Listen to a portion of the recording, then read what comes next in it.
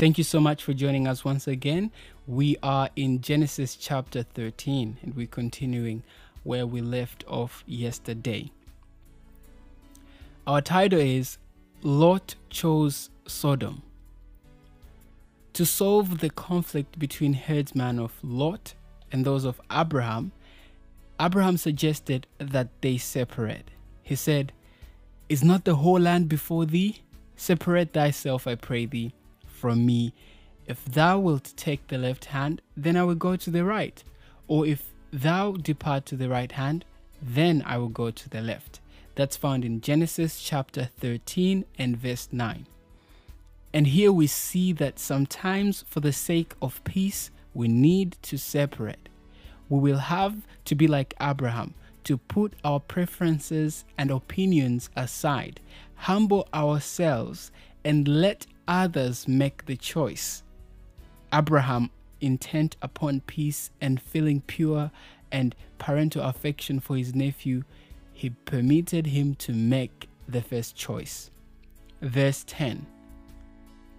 And Lot lifted up his eyes and beheld all the plain of Jordan, that it was well watered everywhere, before the Lord destroyed Sodom and Gomorrah, even as the garden of the Lord, like the land of Egypt, as thou camest unto Zoar.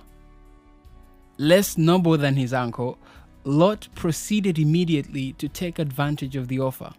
In his mind, he surveyed the country as far as he knew it. He had noticed that the plain of the Jordan, called in ancient times the Kikar, today El Go, was well watered. Lot, a citizen of Mesopotamia, where rivers and canals imparted great fertility to the land, could not have failed to compare his former homeland with the mountainous and seemingly less fertile country to which he had come. Abram had induced him to come to Canaan, he reasoned, and accordingly should see to it that he was comfortably settled. Western Palestine does not possess any rivers worth the name. The only river of importance is the Jordan, and most of its tributaries flow from the east. With its source in the Anti-Lebanon mountains, the Jordan runs through what was once Lake Hule, or Hole, in Upper Galilee, some 7 feet above sea level. SDA Bible Commentary. Abram, having offered Lot the choice, he at once accepted it. Lot looked to the goodness of the land. Therefore he doubted not that in such a faithful soil he should certainly thrive. But what came of it?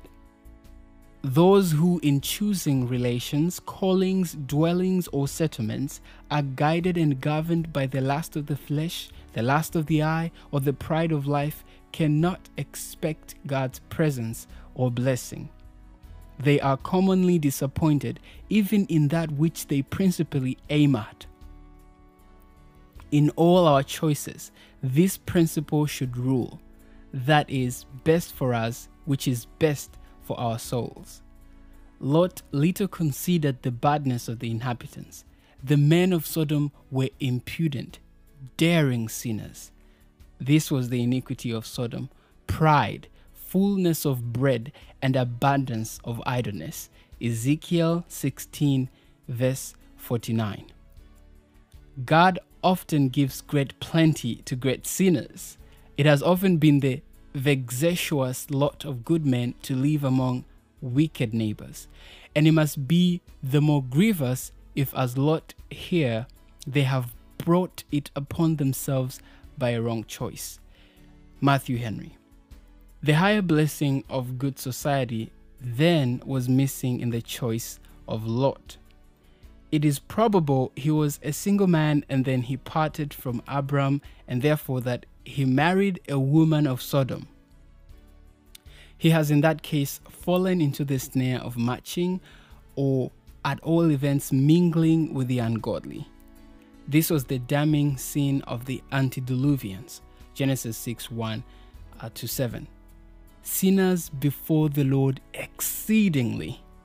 Their country was as the garden of the Lord, but the beauty of the landscape and the superabundance of luxuries it afforded did not abate the sinful disposition of the inhabitants, did not stop the sinful disposition of the inhabitants.